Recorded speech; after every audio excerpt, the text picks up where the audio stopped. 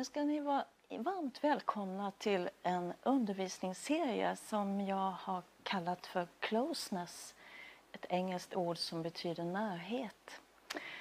Och jag som står här, jag heter Maria Johansson, jag är pastor i Korskyrkan i Vingåker och grundare till Facebookgruppen Hört från far, Fathers Whispering. Det här jag ska tala om idag, det ligger mig extra varmt om hjärtat. Det är inte bara någonting jag ska undervisa, utan det är någonting jag själv upplevt och erfarit som har betytt så otroligt mycket och förändrat så mycket i mitt eget liv och i min mans liv. Det är så här att det finns en plats reserverad just för dig i närheten av Guds hjärta. Gud är närvarande och hans ande bor i oss. Men det finns en närhet, en intimitet som man kan kliva in i på ett helt nytt sätt som jag erfar själv. Någonting som gör att hans kärlek vidrör våra hjärtan. Det blir som en gnuggning i hjärta mot hjärta. Och man förändras inifrån och ut. I den här serien så blir det sammanlagt 4 avsnitt där jag kommer att beröra relationen med den heliga ande och kommunikationen, att Gud vill tala med dig. Och sista avsnittet kommer handla om Guds rike inifrån och ut på ett individuellt plan. Men allra först kommer jag att tala om den rätta grunden, intimitet med Gud. Det är ju så här att när Gud skapade människan, när han skapade dig och mig, så gjorde han det i kärlek, genom kärlek och till kärlek.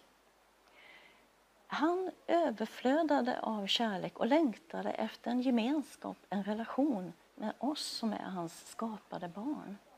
Det är huvudsyftet. Och tanken var ju från början en nära kärleksrelation. Inte en distanserad far eller pappa. Vi kan se det i två exempel så har jag slått upp om Mose och Maria i Gamla testamentet och Nya testamentet. Och där kan vi se att Mose, han kunde umgås med Gud själv, ansikte mot ansikte. Vi kan läsa det står i Andra Mosebok 33 och 11. Och där står det: och Herren talade med Mose ansikte mot ansikte, som när en man talar med en annan. Så fascinerande. Det här var ändå under gamla förbundets tid, när man egentligen inte skulle kunna umgås med Gud och se Gud ansikte mot ansikte. Mose hade den nära relationen med sin pappa. Och det andra exemplet är Maria i Lukas 10 och 38. Det var när Jesus blev hembjuden till Maria och Marta. Och Marta hade bekymmer, för hon hade mycket att göra. Så står det i vers 39. Hon hade en syster, Maria, som satte sig vid Herrens fötter och lyssnade till hans ord. Marta var däremot upptagen med allt som skulle ställas i ordning, och hon blev ju lite irriterad där på Maria och undrade: men Jesus, brydde du inte om allt som jag får göra? Men då säger Jesus till Marta i vers 41: Marta, Marta, du gör dig mycket bekymmer, oroar dig för så mycket, men bara ett är nödvändigt, och Maria har valt den goda delen, den ska inte tas ifrån henne.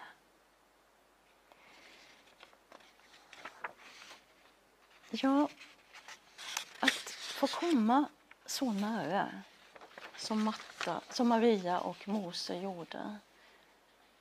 Att komma nära Gud. Gör vi det på ett enkelt sätt? Eller kan det vara hinder ibland som gör att vi inte kommer tillräckligt nära?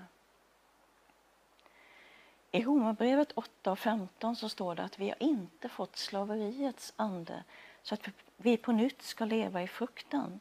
Nej, vi har fått barnaskapets ande, i vilken vi ropar Abba, Fader. För det är ju så här att Gud, han är en helig Gud. Och ibland kan vi ha en förvriden bild av vem han är. Vi kan ha en felaktig fadersbild.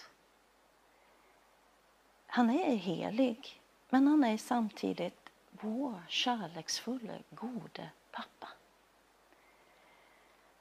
Och jag kan bara nämna att i Gamla testamentet så står det bara över 20 gånger att han är nådig och barmhärtig.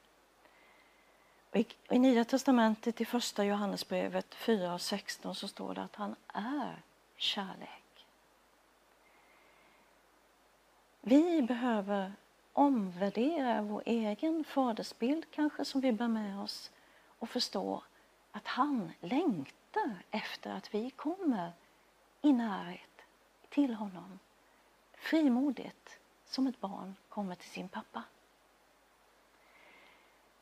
Genom Jesu blod så har Jesu blod rullat ut den här röda mattan där vi, som det står i Hebreerbrevet 10:19, att vi kan komma alla in i det allra heligaste. Vi får bara kliva rakt in genom Jesu blod.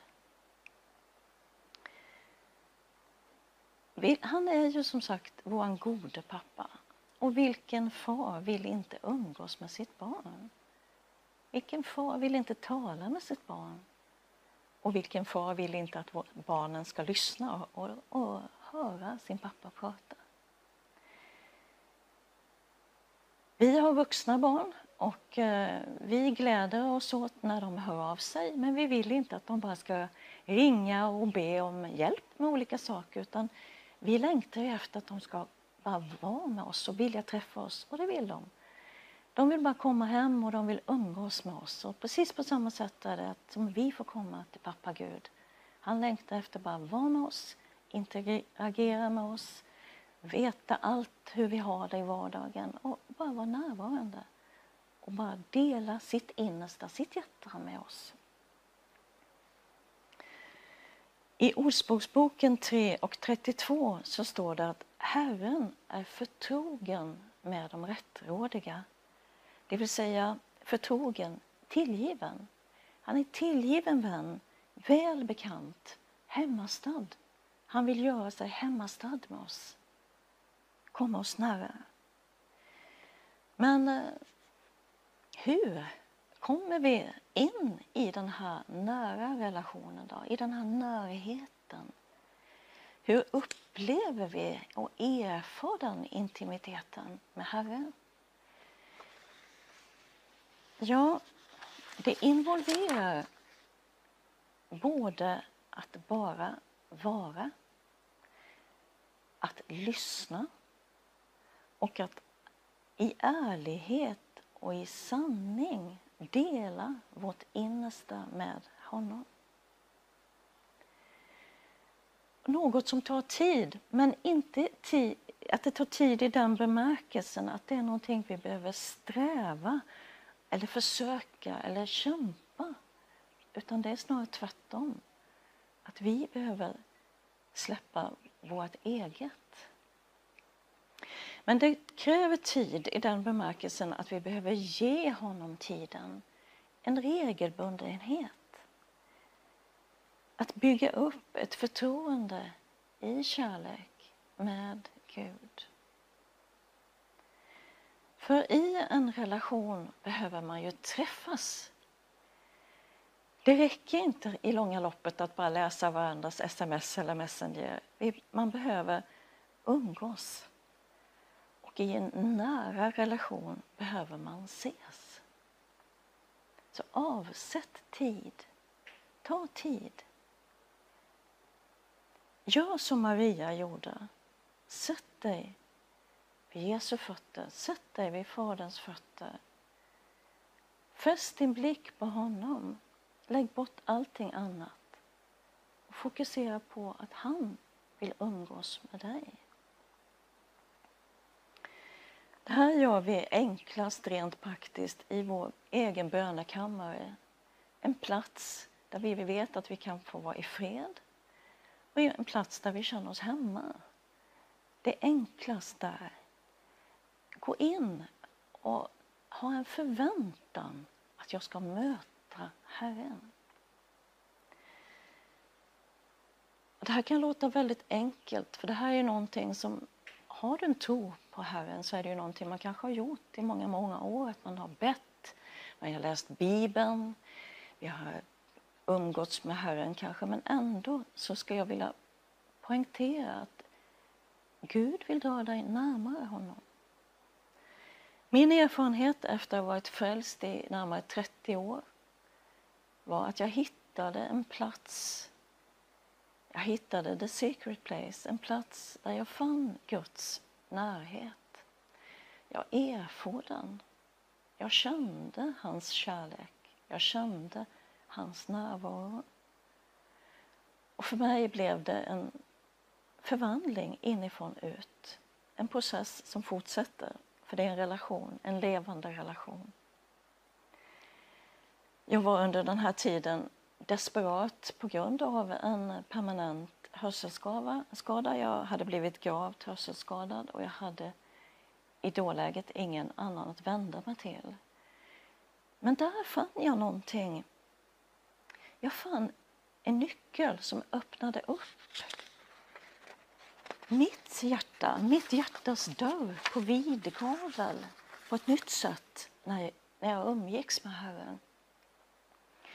Jag bad till Herren utifrån en ärlighet, en desperation och en sårbarhet. I sanning. Det står i Johannes 4:24. Jesus säger där, vi ska tillbe i ande och sanning. Och sanning är ju en äkthet, en ärlighet. Att vi kommer precis som vi är. Vi ber och umgås med Herren oredigerat. Ingen Photoshop, ingen försköning av något sätt, utan vi kom i ärlighet. Och det var precis det jag själv gjorde. Jag kom som ett besvärligt barn. Jag grät, jag beklagade mig. Men jag utgöt hela mitt hjärta till honom. Och jag ropade desperat efter honom. Och han svarade. Och han kom med hela sin närvaro. Med sin kärlek som sköljde igenom mig gång på gång. I otrolig trofasthet, tålamod, barmhärtighet. Och han bokstavligen lyfte mig i den svåra situation jag befann mig i. Och någonting började brinna på min insida, att varför hade jag inte upptäckt den här relationen, nära relationen förut? Varför hade jag inte känt det här förut?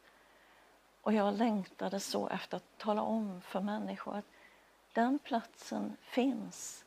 Den är reserverad. Han har dukat ett bord. En stol står och väntar på dig. Det finns goda rätter. Han väntar på dig. Att du ska ta tiden att sitta där och bara vara och umgås med din pappa som älskar dig. Och det bästa av allt är att han vet ju allt om oss. Han vet våra tankar, han vet vår livssituation. Han vet alla våra brister. Men genom Jesu blod så är det redan öppet in till det allra heligaste. Och där väntar han och bara vill umgås med oss på ett sådär underbart intimt sätt. Men en intimitet, då är man två. Och det hänger lite på oss att vi vågar öppna hjärtats dörr. Att vi vågar visa honom att allt är inte perfekt här inne i mitt hjärtas rum. Men vi tillåter honom att komma. Vi tillåter honom att komma in. Och förändra det som behövs förändras. Uppmuntra det som behövs uppmuntras. Och göra oss skickliggjorda och fyllda med honom själv. Med hans hjärta. Och det är min längtan idag, att du som tittar ska få en egen längtan att umgås med Gud. Att ta tiden att förstå vidden och bredden och känna att oavsett ålder, oavsett hur länge du har vandrat med Herren, eller om du inte känner Herren alls, att våga närma dig honom och få den här mötesplatsen på en regelbunden basis där du bara kan vara. Du har ingen bönelista, den har du tagit. Du har läst din bibel, det har du gjort klart. Och där sitter du och bara är med Herren. Umgås med honom. Låta hans närvaro och närhet överskölja dig och fylla dig. Och ta emot den kärlek som han vill ge dig. Världen längtar efter äkthet. De längtar efter kärlek och hopp. Och det vi kan ge är bara det vi själva kan ta emot. Och han har mer för oss. Vårt innersta ska strömma av levande vatten, och då ska jag tala om i nästa avsnitt. Om den heliga ande och relationen med den heliga ande som är det levande vattnet. Och han vill fylla dig och mig med sin närvaro så att det flödar över per automatik. Inte bara för att vi ska ge vidare, utan han vill bara älska oss. Umgås med oss. Där du får vara. Hur känner vi då Guds närvaro? Hur vet vi hur upplever vi och erfar det? Hur känns det rent om man ska sätta ord på det? Ja, för mig så var det som en hemmakänsla.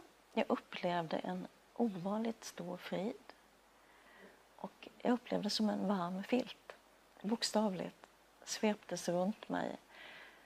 Och i den närvaron så känner man sig fullständigt mättad av en godhet och en kärlek. Det man längtar efter, det här djupa. Det står i Bibeln att man ropar från djup till djup. Att det blir fyllt på insidan.